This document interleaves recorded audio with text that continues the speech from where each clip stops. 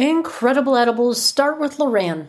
Professional bakery emulsions, super strength flavors, and candy mixes from Loran make it easier than ever to create your own delicious edible experience.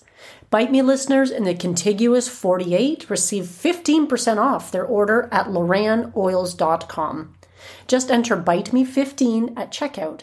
For listeners outside the 48, email customer care at loranoils.com for a list of distributors and retailers near you and tell them Marge sent you.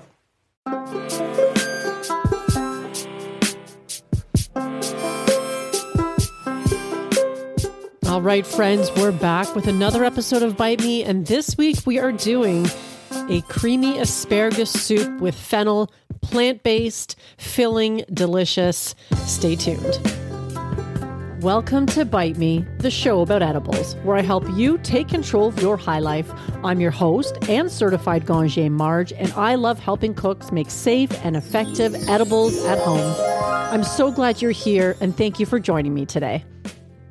Hello, friends. Welcome back to yet another episode of Bite Me, the show about edibles. I am so glad that you're here, following along, listening. And if you're just joining for the first time today, you're in for a treat because this soup comes from Chef Julie Hauser, who's been working with culinary cannabis for quite some time. And I do have an interview coming up with her in the next couple of weeks, so stay tuned for that. But she offered this recipe as a treat, as something to whet your appetite, if you will, before our conversation. We have one other recipe coming up next week as well to pique your interest. Something completely different, though. And before we get into this week's recipe, though, we have a couple of segments to get through, a couple of things. And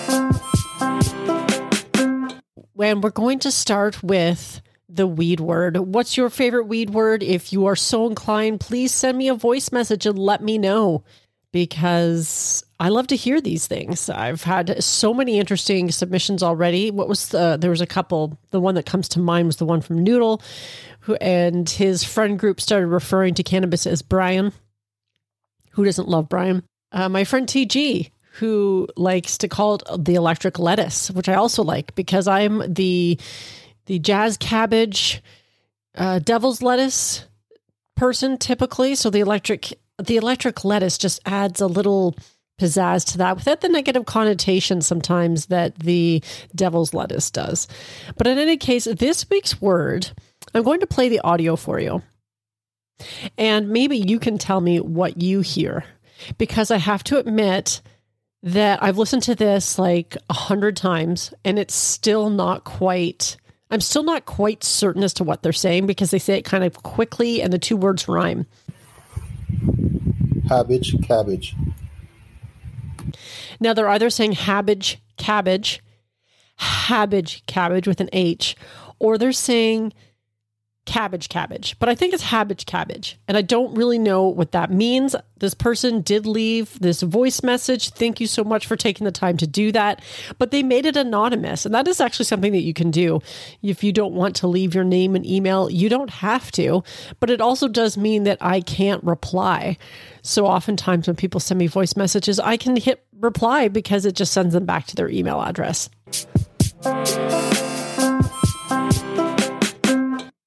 Next, we have our cannabis fact of the week, and I have been doing more things that you can make with hemp because I find this so fascinating. I think when I first saw an article, it was a few weeks ago when I started doing these, I've been doing the cannabis facts for a little bit, but when I found the article that was talking about things you can make with hemp, and it listed a few items out of 25,000 possible things. Correct me if I'm wrong. My memory is not always fantastic, perhaps because of the cabbage, but I was stunned that you could do that many things with the, I would say, lowly cannabis plant, but there's nothing lowly about the hemp or cannabis plant. So you could do that many things. And this particular article lists 76 incredible real life products made from hemp. Now, it's a very good list. It's quite comprehensive, but I would say most of this stuff on this list are not going to be particularly surprising. And I really like making this. I really like sharing ones that you might think, I've never heard of that before. Because when you have a list of 25,000 products, I better actually fact check that on myself. If it's different, I'll put it in the show notes. But if you have that many things that you can make with cannabis, there's obviously going to be things that you weren't expecting. So when they list things like shirts or jeans or hemp shoes, I mean, none of that's particularly surprising. Would I like to see more of it on the market, easily accessible? I would. But the ones that I found particularly interesting from this list, and I will link to it in the show notes so you can look at the entire list of things and perhaps get inspired next time you want to go shopping, but was the food and drinks category. So it says in this article, hemp is considered a superfood for a good reason. The abundant nutrients and number of ways in which you can incorporate hemp into your diet is jaw-dropping.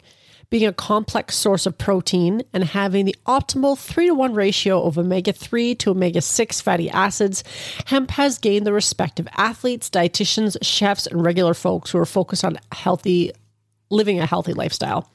Now, I would have to agree. I have read that the cannabis or the hemp seeds are one of the only products on the earth that has this perfect ratio of omega-3 to omega-6 fatty acids. And for any of you who are following along with this stuff in the news, omega-6 fatty acids are abundant in our diet. We often consume far too much of them. I love to put hemp seeds on a lot of stuff. Yogurt. I actually recently just made my own cottage cheese for a fun project, which I would recommend trying, and I will probably do that one again because it was pretty easy to do. Made a fantastic snack, just a little hemp seeds and a drizzle of honey. You can make that infused honey as well if you're looking for some of the cannabinoids to help restore your system. But they're great on salads. They add like a nice nuttiness to them, extra protein, of course. But this isn't what I was going to be talking about. We all know that hemp seeds are good for you. It was what stood out to me on this list was, let me find it here. I'm scrolling through. There's actually quite a few hemp foods that are interesting, but hemp vodka. Hemp vodka is fermented and distilled with hemp, so it can be counted as a hemp product. Hemp vodka contains a 40% alcohol content and is praised by critics for its smooth and mellow character, accompanied by appealing fruitiness. So it's fermented and distilled with hemp. The other one that was also a hemp beer. Hemp and hops are relatively close cousins, which is also another fun fact that they are related as far as a plant genus goes. So this pairing is actually something natural. Fans of craft beers can indulge in a whole new palette of scents and flavors. These beverages are brewed with toasted hemp seeds that bring in a unique richness. Still not sure if this is a great combo? In the Great International Beer and Cider Competition in 2014, the Humboldt Hemp Ale won the silver in the American Brown Ale category. So there you have it. I can link to a couple of these in the show notes as well. So there's a couple more things that you didn't know that can be made with hemp, and that's alcohol, which I do find interesting in a way because I guess they're using hemp, and so this isn't going to make you high. Maybe they're using this to enhance the flavor palette of the actual beverage itself. They're not doing this to, infuse it in a way that's going to have psychoactive effects. Because of course, if you're listening to this, you probably know, if you've been doing this for a while, that doing alcohol and cannabis together is an advanced move and not recommended.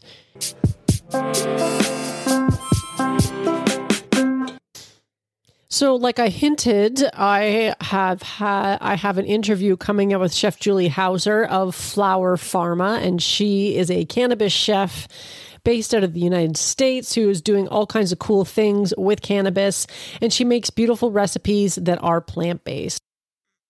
What I love about this particular recipe, of course, is that it's seasonal, and I love fresh asparagus in the spring. For the most part, it's the only time that I eat it, unless it's on a menu somewhere, but I'm not usually buying asparagus like in January because I figure it's been shipped from pretty far away and probably not nearly as fresh and delicious as it is when I can just pick it up at my farmer's market or Ontario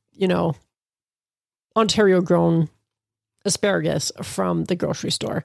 So the great thing about Julie's recipes that I already talked about is that she shares them on her website as a means to show what can be enjoyed seasonally with her own Flower Pharma Ola oils. And those oils are lovely. The ones that she sent to me were the hemp-based ones because obviously I'm in Canada and you can't ship that stuff across the border. God damn it, when? I can't wait. There's so much cool stuff going on in the States. I mean, here too, but they're plant-based oils, olive oil based for the most part. And if you're looking for recipes that focus on healthy and nutritious, fresh ingredients, these ones will work beautifully. So if you go to the Flower and Farmer website, which I will link to in the show notes, you'll find this recipe there. But I'll probably also link to it, the PDF version on my website as well. But this recipe was delicious. It was great. And again, using seasonal ingredients. The soup came together quickly. It was wholesome, flavorful, but because it's plant-based, you may need to plan ahead a little bit. So if you want to keep it plant-based, I suppose there are certainly ingredients that you could just go with the traditional milk, for instance, instead of the cashew cream that this recipe calls for, because obviously a creamy soup is going to have something that makes it creamy. And most of the time that's going to be a milk-based cream. But this one calls for cashew cream. Now, I'm not sure if you can buy cashew cream in the store. I honestly didn't really look because I just made my own, and it's pretty simple to make. And that also means that you don't have to have that extra plastic packaging to contend with, and you don't have too much, because I always find these recipes are like, you only need like 4 tablespoons, and then you have to go buy a whole 250 milliliter container or whatever the case might be. And you find yourself digging it out of the fridge 3 months later and then tossing it out anyway and thinking, well, that was a waste. I do that more often than I care to admit, but you end up just with the right amount that you need as well. And I personally always have cashews in my cupboard. I probably eat raw cashews, far too much. And there is just something about the texture of cashews that I love. And they lend themselves so well to making something like a cashew cream. So essentially, all you need to do to make your own cashew cream, and I'll put something in the show notes so you can do this yourself. But you're going to soak some raw cashews, and then you are going to strain the water off of them, put those soaked cashews and some water in a blender, blend, and voila, you have cashew cream. It's pretty simple. And I have to say, I am impressed that cashews are one of the few things at the grocery store that have not gone up in price along with everything else. I mean, they're not cheap, that's for sure, but they have not gone up in price. So that's a small win as well. You're also going to need fennel for this recipe, which I think if I recall, I bought this at the grocery store. I'll put a pic of the stuff, like a picture of what it looks like in the show notes, but it's the vegetable that tastes like licorice and adds a nice depth to this soup. So you shouldn't leave it out. As for putting the soup together itself, it's pretty simple. And I mean, it's like making any soup, right? You finish it off by blending all the ingredients together so it's a smooth, creamy soup. And then you top it with your cashew cream.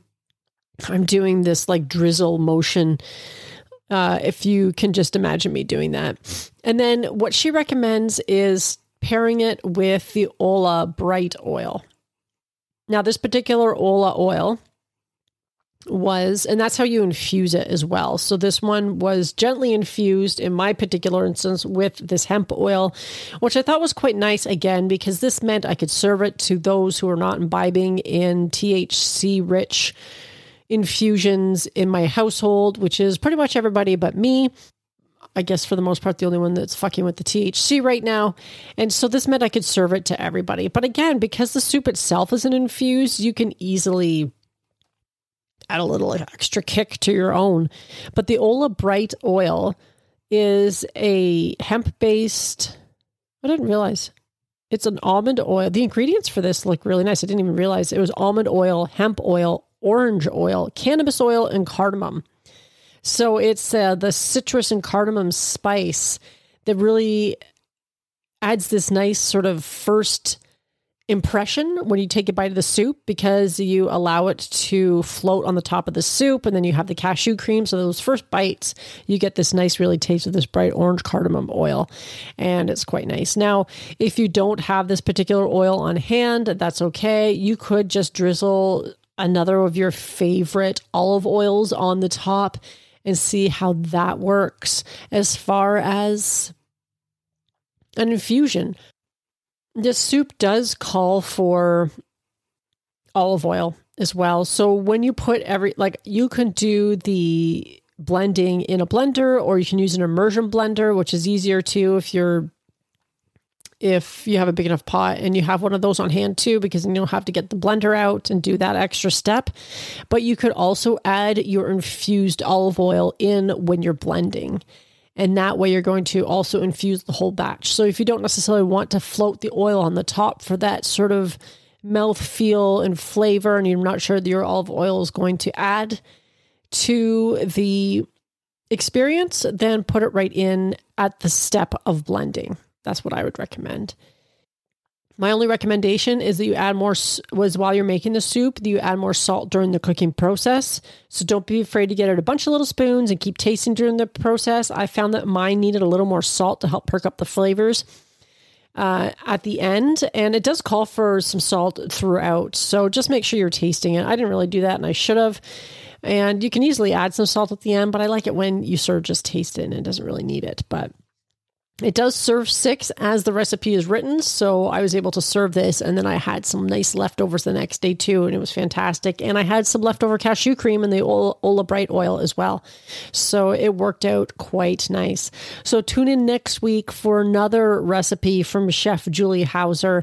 And again, this one's going to be very different from this one, but if you have an abundance of asparagus and you want to try something hearty, if you want to try something delicious and healthy, then that you can also infuse, then this is the recipe for you. So thank you, Julie, for sharing this recipe with myself and the listeners of Bite Me. Now, if you enjoyed this episode, please consider sharing with those that you care about, because sharing is caring.